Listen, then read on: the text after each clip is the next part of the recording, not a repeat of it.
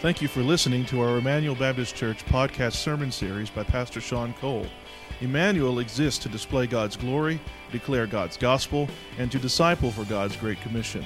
If you have any questions about this message or would like more information about our church, you can visit our website at www.ebc-online.org.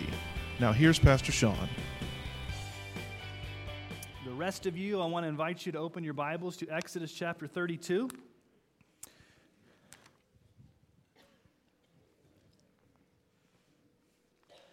Exodus chapter 32, we are continuing our journey through Exodus, and in particular this chapter with the golden calf.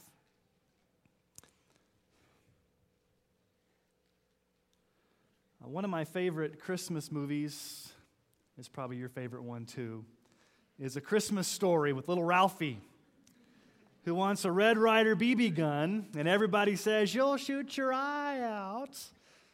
And there's that one scene in the movie where Ralphie's angry, and he lets loose with a few cuss words, and his mother makes him wash his mouth out with soap.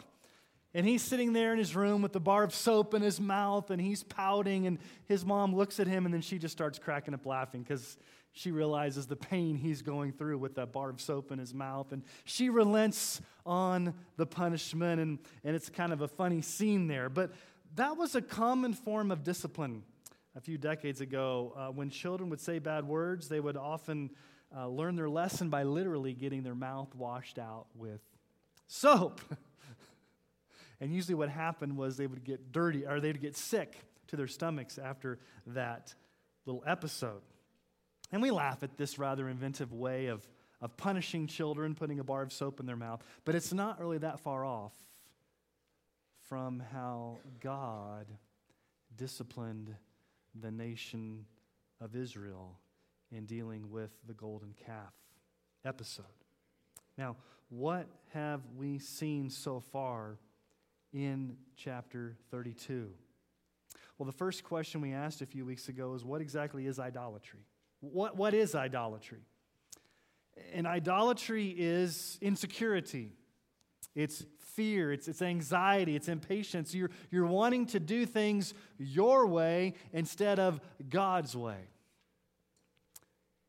And we also found out that Aaron gave in to peer pressure. And ultimately, idolatry is exchanging the glory of God for something He's created. And then last week, we asked the second question, okay, how does God respond to this idolatry? And the answer was He responded with burning wrath. He got angry, so much so that He was going to destroy the nation of Israel and start over with Moses. And then if you remember, Moses prayed. Moses implored the Lord. Moses interceded, said, God, you need to think twice about this. And we realized that Moses didn't necessarily change God's mind, but Moses pleaded with the Lord, and the Lord relented from executing His justice. So, they're spared God's wrath. But just because they've been spared God's wrath and not destroyed, does that mean that the Israelites won't experience God's fatherly discipline? And does that mean that they don't need to repent of their idolatry? So let's jump back in the story, Exodus chapter 32, starting in verse 15, and let's continue to see how this unfolds. Exodus 32, verse 15. Then Moses turned and went down from the mountain with the 2 tablets of the testimony in his hand. Tablets that were written on both sides, on the front and on the back they were written. The tablets were the work of God, and the writing was the writing of God, engraved on the tablets. When Joshua heard the noise of the people as they shouted, he said to Moses, "There's a noise of war in the camp." But he said, "It is not the sound of shouting for victory or the sound of the cry of defeat, but the sound of singing that I hear." And as soon as he came near the camp and saw the calf and the dancing, Moses' anger burned hot, and he threw the tablets out of his hands and broke them at the foot of the mountain. He took the calf that they had made and burned it with fire and ground it to powder and scattered it on the water and made the people of Israel drink it. And Moses said to Aaron, "What did this people do to you that you've brought such a great sin upon them?" And Aaron said, "Let not the anger of my Lord burn hot. You know the people, they're set on evil. For they said to me, 'Make us gods who shall go before us.' And as for this Moses, the man who brought us up out of the land of Egypt, we do not know what's become of him. So I said, 'Let any who has gold take it off.' So they gave it to me, and I threw it in the fire, and," translation here, "poof, out came this calf." And when Moses saw that the people had broken loose, for Aaron had let them break loose to the derision of their enemies, then Moses stood in the gate of the camp and said, "Who is on the Lord's side? Come to me." And all the sons of Levi gathered around him. And he said to them, "Thus says the Lord God of Israel, put your sword on your side, each of you, and go to and fro from gate to gate throughout the camp, and each of you kill his brother and his companion and his neighbor." And the sons of Levi did according to the word of Moses. And that day about 3,000 men of the people fell. And Moses said, "Today you've been ordained for the service of the Lord, each one at the cost of his son and his brother, so that he might bestow a blessing upon you this day." So Moses and Joshua come down from the mountain, and they hear loud noises, partying, debauchery. So loud, so much mayhem that Joshua thinks it's battle going on down there. They must have been at war. There's so much shouting. And we don't know what was going on down there, but it was loud. Maybe it's a mixture of drunken singing, wild dancing. Men are shouting as they're chasing down the women. Women are screaming as the men are chasing after them. They're fighting over food. Who knows what? We really don't know. All we know that it was so loud that they thought a battle was going on. And Moses says, it's not a battle for victory. There's a wild party going on down there. And he does something very dramatic in verse 19. In verse 19, what does Moses do? As soon as he came near the camp and saw the calf and the dancing, Moses' anger burned hot, and he threw the tablets out of his hand and broke them at the foot of the mountain. Moses throws the 10 Commandments at the base of the mountain. Now, this is not Moses' out-of-control anger. This is strategic. This is purposeful. There's a reason why Moses does this. This is a dramatic way for Moses to say, listen, Israel, this law that you promised just a few days ago to obey, you have broken it. You've broken the law. You've broken my covenant. This is the very spot at the base of the mountain where you pledged your allegiance to the one God of Israel. You've broken that commandment. You've broken that covenant. Just days earlier in Exodus 24:7, what did they pledge to the Lord? He took the book of the covenant, that's Moses, and read it in the hearing of the people. And what did they say? All that the Lord has spoken, we will do, and we will be obedient. We will be obedient. And Moses shatters the law right at the base of the mountain and says, so how did that go for you, Israel? And then what does he do? Well, he totally pulverizes the golden calf down to the powder, the gold powder, and then he puts it in the water supply and makes the Israelites drink the water, the powdered water, the liquid gold, basically washing their mouth out with soap. So much so that it made them sick to their stomachs. Now, this is not God's consuming wrath. He did not destroy them.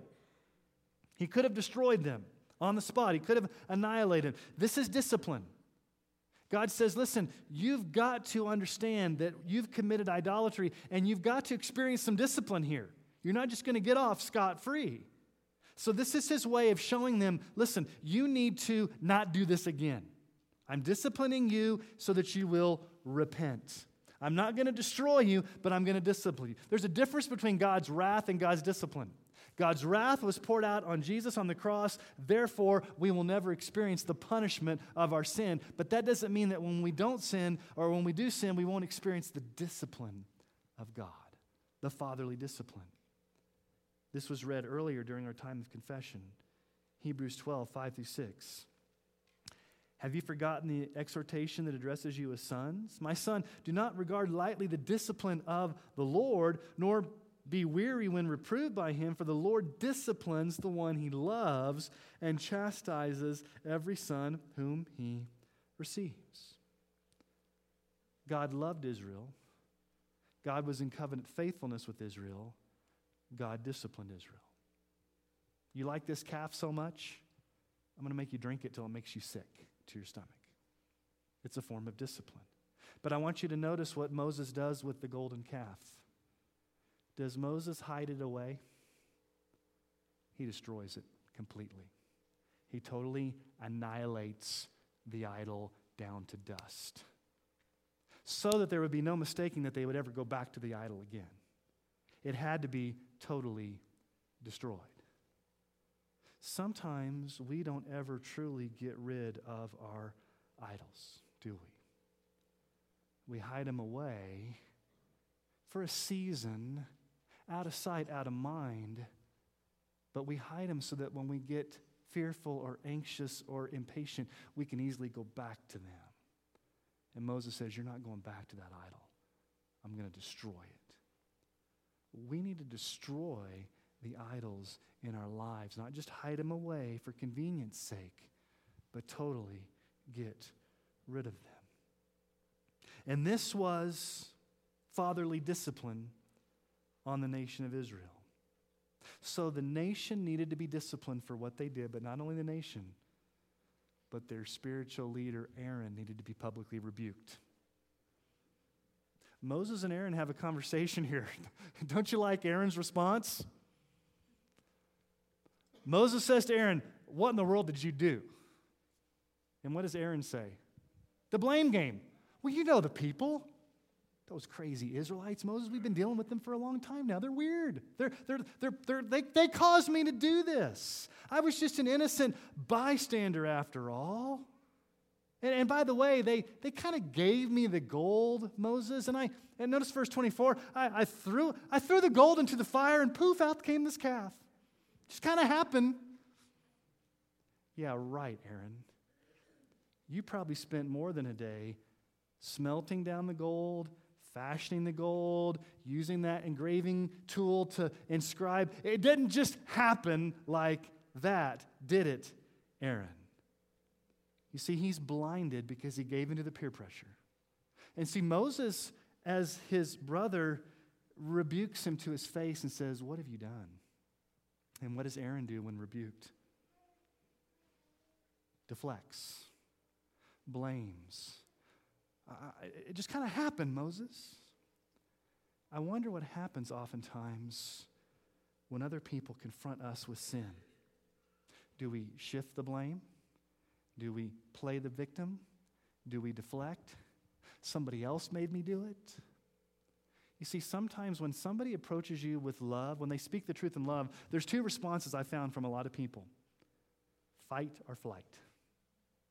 Somebody comes to you and says, confronts you with your sin and says, here's what you're doing wrong. You can ruffle your feathers and say, okay, I'm gonna defend myself. I'm gonna deflect. I'm gonna fight. Or they run, they fly. I don't want to deal with this. I want to deflect. I want to get away. And so Aaron doesn't necessarily fight Moses. He just kind of deflects. Just kind of happened. He's embarrassed. He's been publicly rebuked by his brother. And he still doesn't take ownership. So the people have been disciplined. Aaron has been rebuked. But notice in verse 25 what Moses basically encapsulates this entire episode down into one phrase. Notice what he says in verse 25. When Moses saw that the people had broken loose, for Aaron had let them break loose to the derision of their enemies. They'd broken loose. In other words, they'd gotten out of control. Think of all the terms that have been used so far in this passage of Scripture to talk about idolatry. It's corrupting. It causes you to be stiff-necked. It causes you to be stubborn. It causes you to shift the blame. You give in to peer pressure. All of these terms. And then Moses just says, here's the flat-out truth.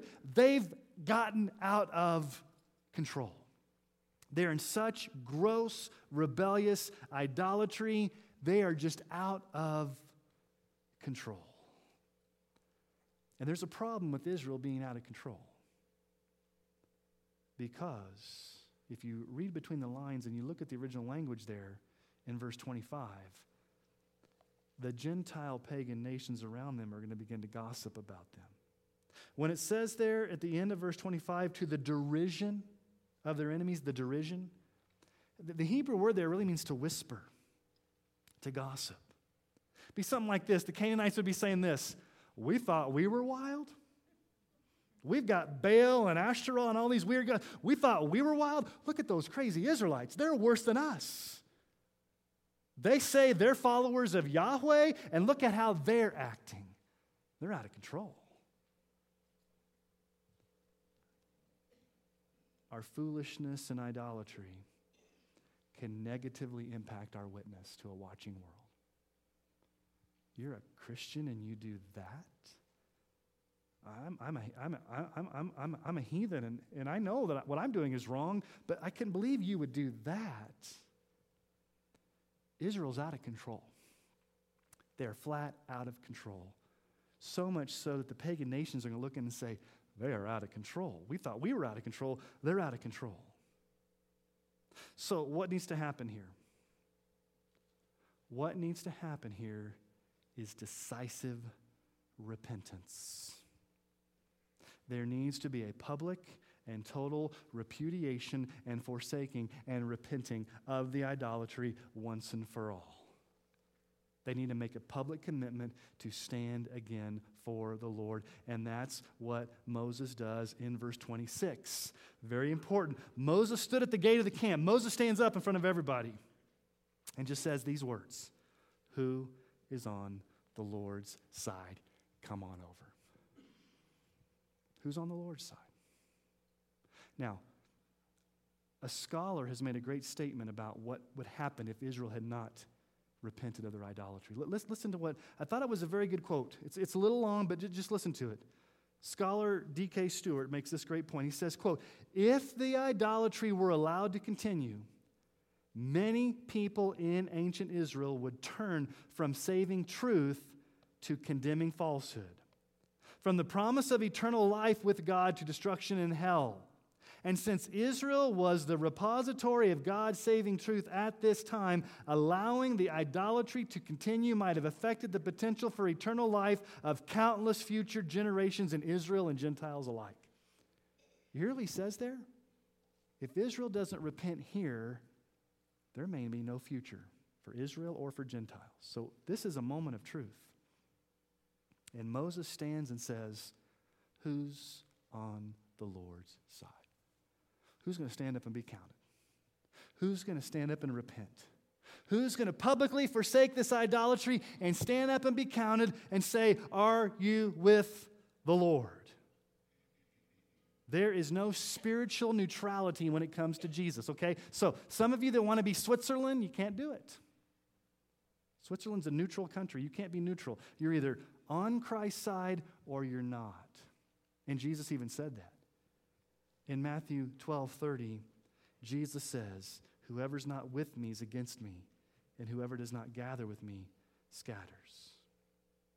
So every day, we need to make that difficult choice to stand up and say, I identify with the Lord. I confess Jesus as my Savior. I'm living for Christ. I am identifying with Jesus. I'm going to live for Christ no matter what the cost. If it's unpopular, if people think I'm weird, if it's uncomfortable, I'm going to make the choice every day to stand up and say, I'm on the Lord's side, whatever may come. And that's what Moses does. And here's the shocking sadness of this event. The only people that come forward are the Levites, the sons of Levi. Now you need to know something about the Levites. Moses was from the tribe of Levi. Aaron was from the tribe of Levi. And I'm sure some of these Levites had joined in the worship of the golden calf. We don't know why the Levites came. All we know is that they decisively answered Moses' call and got on his side. The Levites. They came right away. They didn't have a little convention over here and mull it over. Should we go over to Moses? No, it was, we're going. He said, who's on the Lord's side? It's a no-brainer. We're moving. But here's what's sad. No other tribe joined Moses. Does the text tell you anybody else stepped up and went forward besides the Levites? Stop and think about this for a moment. If you're an Israelite, you've just drunk the powdered gold drink. Moses is burning hot. He's just broken the 10 Commandments at the base of the mountain. And you know what you've done is wrong. And Moses, your leader, stands, who's on the Lord's side? Come on over. And there's crickets from everybody else except for the Levites. And then in verses 26 through 29, we see something that at first glance may seem drastic. You're like, what in the world is this in my Bible? Yes, it is. Let's explain what's going on here. The Levites come over. In verse 26, who's on the Lord's side, come to me. And all the sons of Levi gathered around him. And he said to them, Thus says the Lord God of Israel. So this is not Moses' idea. This is from the Lord. Put your sword on your side and go to and fro from gate to gate throughout the camp, and each of you kill his brother and his companion and his neighbor. Now let me explain what this is not, okay? This is not a proof text for you to go around killing people that you don't agree with, just because you feel like it, okay? Obviously, we don't practice this today. So this is not carte blanche to go around and do vigilante justice. But let me explain what also is not happening here.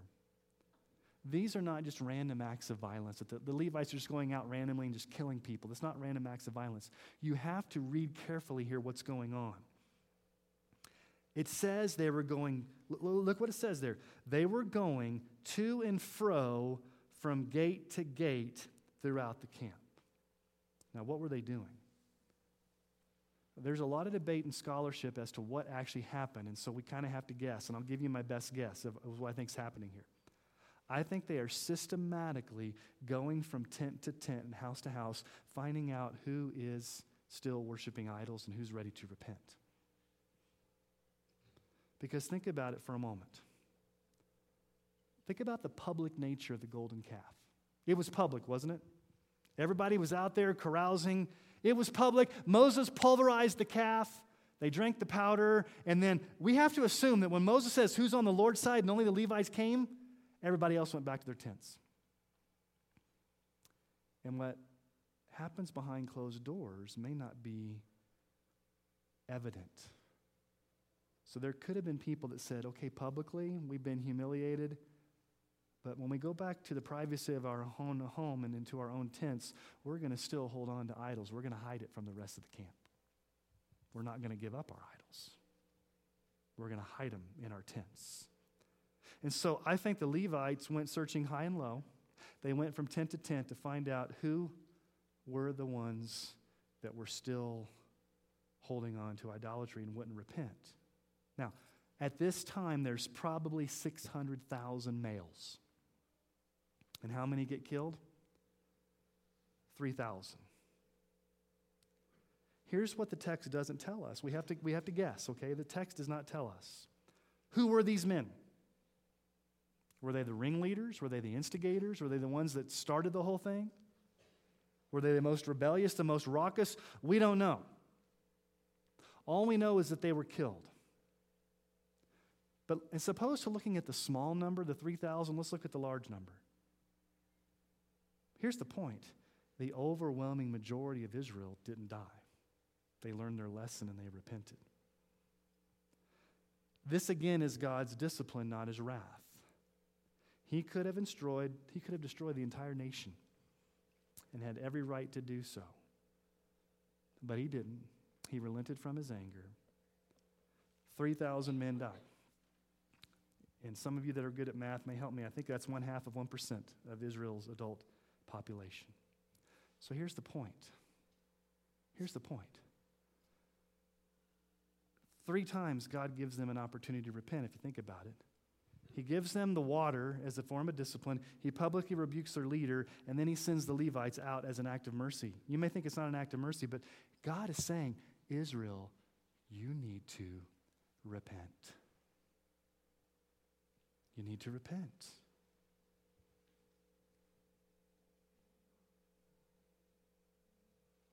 Romans 2:4-5 says this.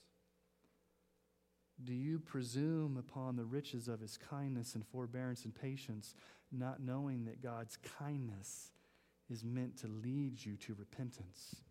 But because of your hard and impenitent heart, you're storing up wrath for yourself on the day of wrath when God's righteous judgment will be revealed.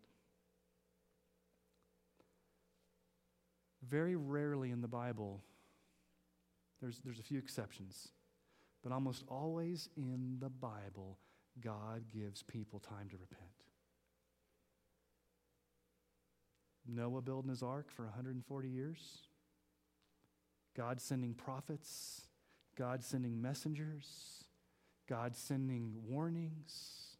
There are a few exceptions where God doesn't send warnings, but God is sending Israel a warning here. You need to repent. There's time.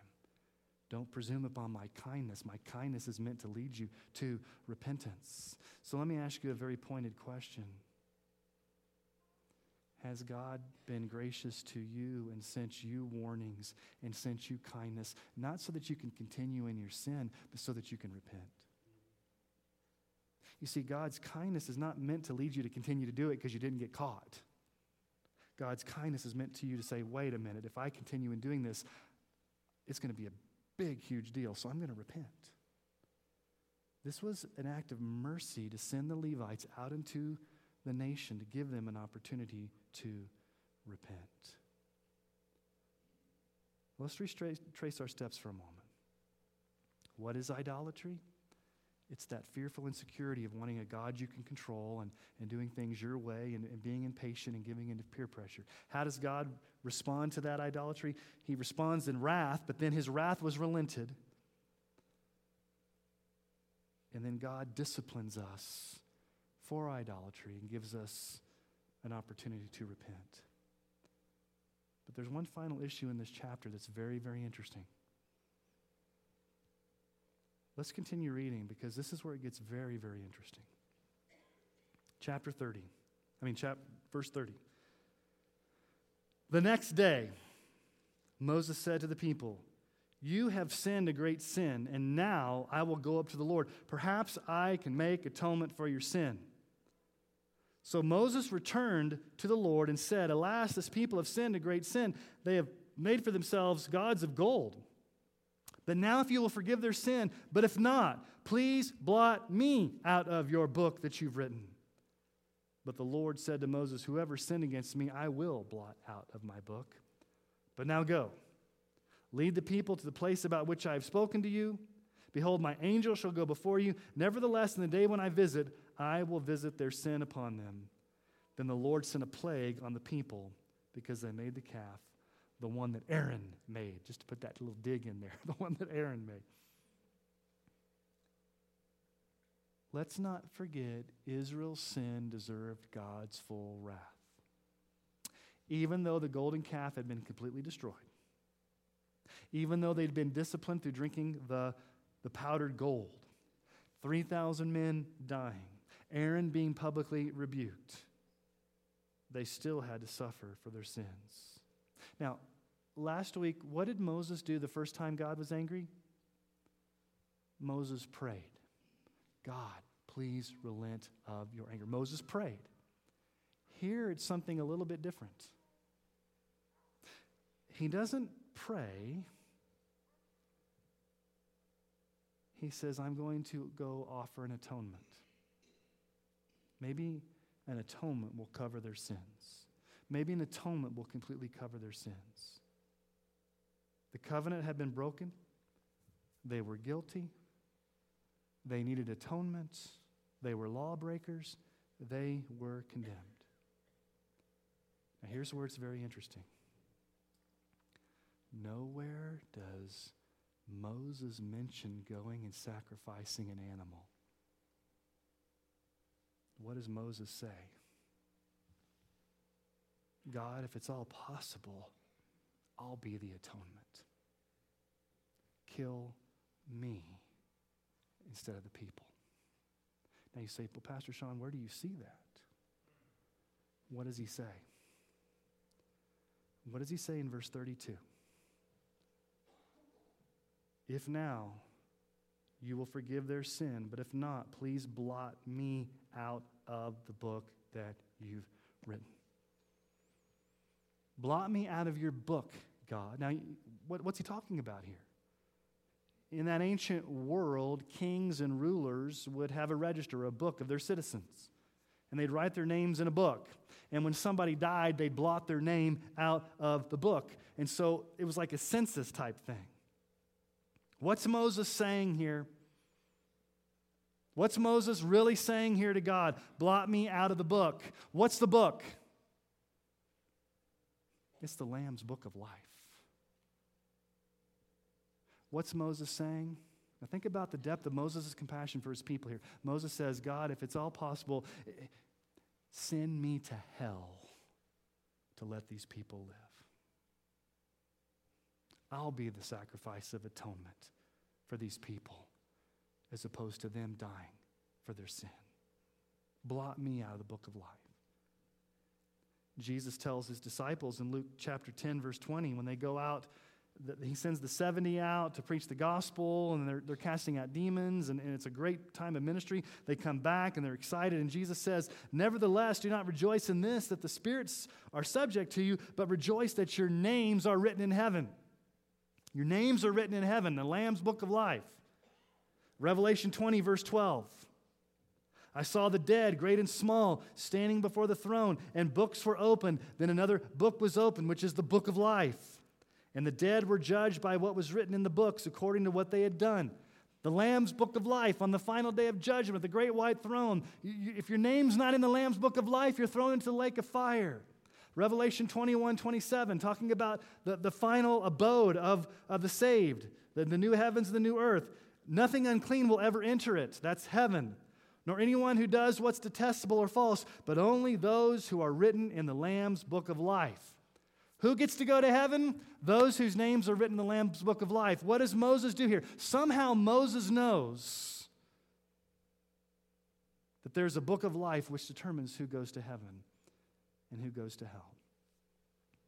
And if it was all possible for Moses to, quote unquote, lose his spot, be blotted out, he says, God, I'll be the atonement. This was unheard of. Before, all Moses did was pray to God. God, please don't do it. In this moment, Moses says, I will take the wrath. I will be the atonement. I will suffer being my name blotted out of the book of life. But here's the problem. God doesn't take Moses up on his offer. Why does God not accept Moses as a sacrifice or blot his name out of the Lamb's book of life? Why? Because Moses was a mere man, a sinful man with an anger problem.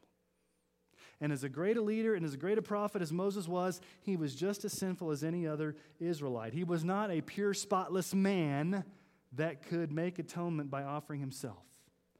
But here's Moses' heart. You could say, Moses said to God, I will lay down my life for my friends. Does this not sound like Jesus as the Good Shepherd? John 10:11. I am the Good Shepherd. The Good Shepherd lays down his life for the sheep. Moses wants to lay down his life for the sheep, and God says, you can't do it. You're not qualified, Moses. John 15:13, Jesus says, greater love has no one than this, that someone lay down his life for his friends. Moses wants to lay down his life for his friends, and God says, you're not qualified, Moses. And then in verse 35, the Lord sent a plague on the people. Now, Here's another thing we have to guess. The text doesn't tell us what this plague is. It could be future punishment for that generation that rebelled and they had to wander in the wilderness for 40 years and then died not getting into the promised land. That could be what the plague is. Or it could have been an immediate pestilence or some type of disease. We really don't know. All we know is that the people still had to suffer something because of their sin. The people still had to suffer a plague, and Moses was not qualified to die in their place. God said, "You're not qualified. I'm not going to blot your name out of the Lamb's book of life. I'm going to send the plague." And the reason why is because Moses, as good as he was, as great as he was, as powerful as he was, he couldn't offer himself as atonement because he was a mere man. Jesus, on the other hand, not only could experience God's wrath, but did experience God's wrath on the cross. Jesus, on the other hand, was qualified to offer himself as an atonement in our place because he was the pure, sinless, spotless Son of God. Jesus was the only one qualified to actually stand in the place of sinful people and a holy God as one mediator. Jesus is the greater and more perfect Moses. The writer of Hebrews is going to spend a lot of time talking about that in his book. But Paul says it this way in 1 Timothy 2, 5 through 6. There's one God and there's one mediator between God and men. Who's that one mediator? The man, Christ Jesus, who gave himself as a ransom for all, which is a testimony given at the proper time. Now, obviously, Jesus' name was not blotted out of the Lamb's book of life. But think about what Jesus experienced on our behalf. He endured God's wrath on the cross for our sins. Our terrible sins were credited to him while he was hanging there on the cross. He took our punishment, and then 3 days later, he rose from the tomb victorious over sin and death. And Jesus is alive, and the resurrected Lord calls every single person today with these words. Here's what Jesus is saying. Who's on the Lord's side? Who's on the Lord's side? Who will repent of their sins and trust in me, Jesus says. Who will stand with me?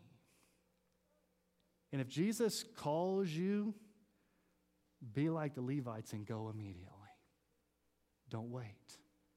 Decisively repent like the Levites did. Jesus would say it this way. Moses said, "Who's on the Lord's side?"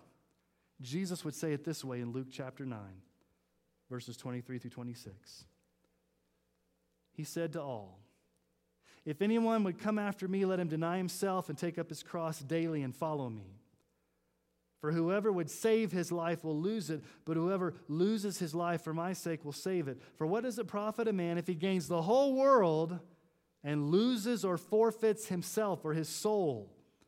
For whoever is ashamed of me and of my words, of him will the Son of Man be ashamed when he comes in his glory and the glory of the Father and of the holy angels. If anyone would come after me, let him take up his cross daily, deny himself, and follow me." Who is on the Lord's side? Are you? If not, why not? If not, why not do it now? Don't presume upon the kindness of God. Repent now. Let me ask you to bow your heads as we prepare to take the Lord's Supper this morning. Are you hiding your idols away, or are you destroying your idols?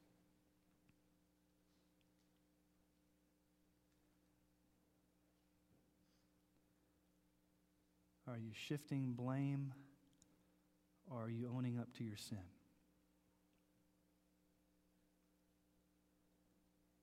When Christ calls you and says, "Who's on the Lord's side?" are you hesitant to get over there? Or are you like the Levites, you move quickly?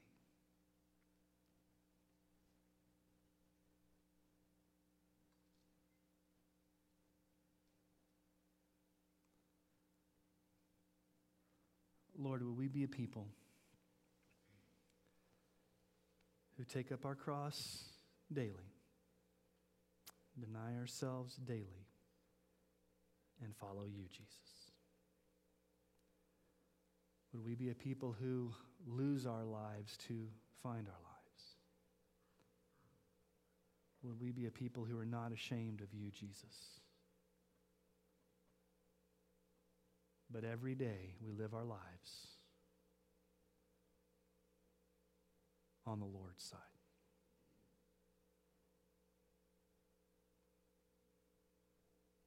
And Lord, there are times when you discipline us for our good because you love us.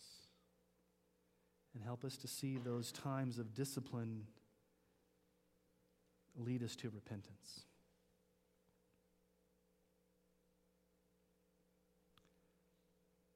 Lord, you've been so good to us. We probably could tell stories in this room about how many of us have been spared heartache and tragedy that we should have had, but you were gracious and intervened. Lord, let that lead us to repentance.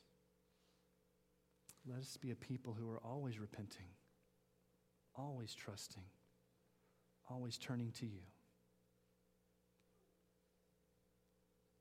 Help us to see the devastating effects of idolatry in our lives.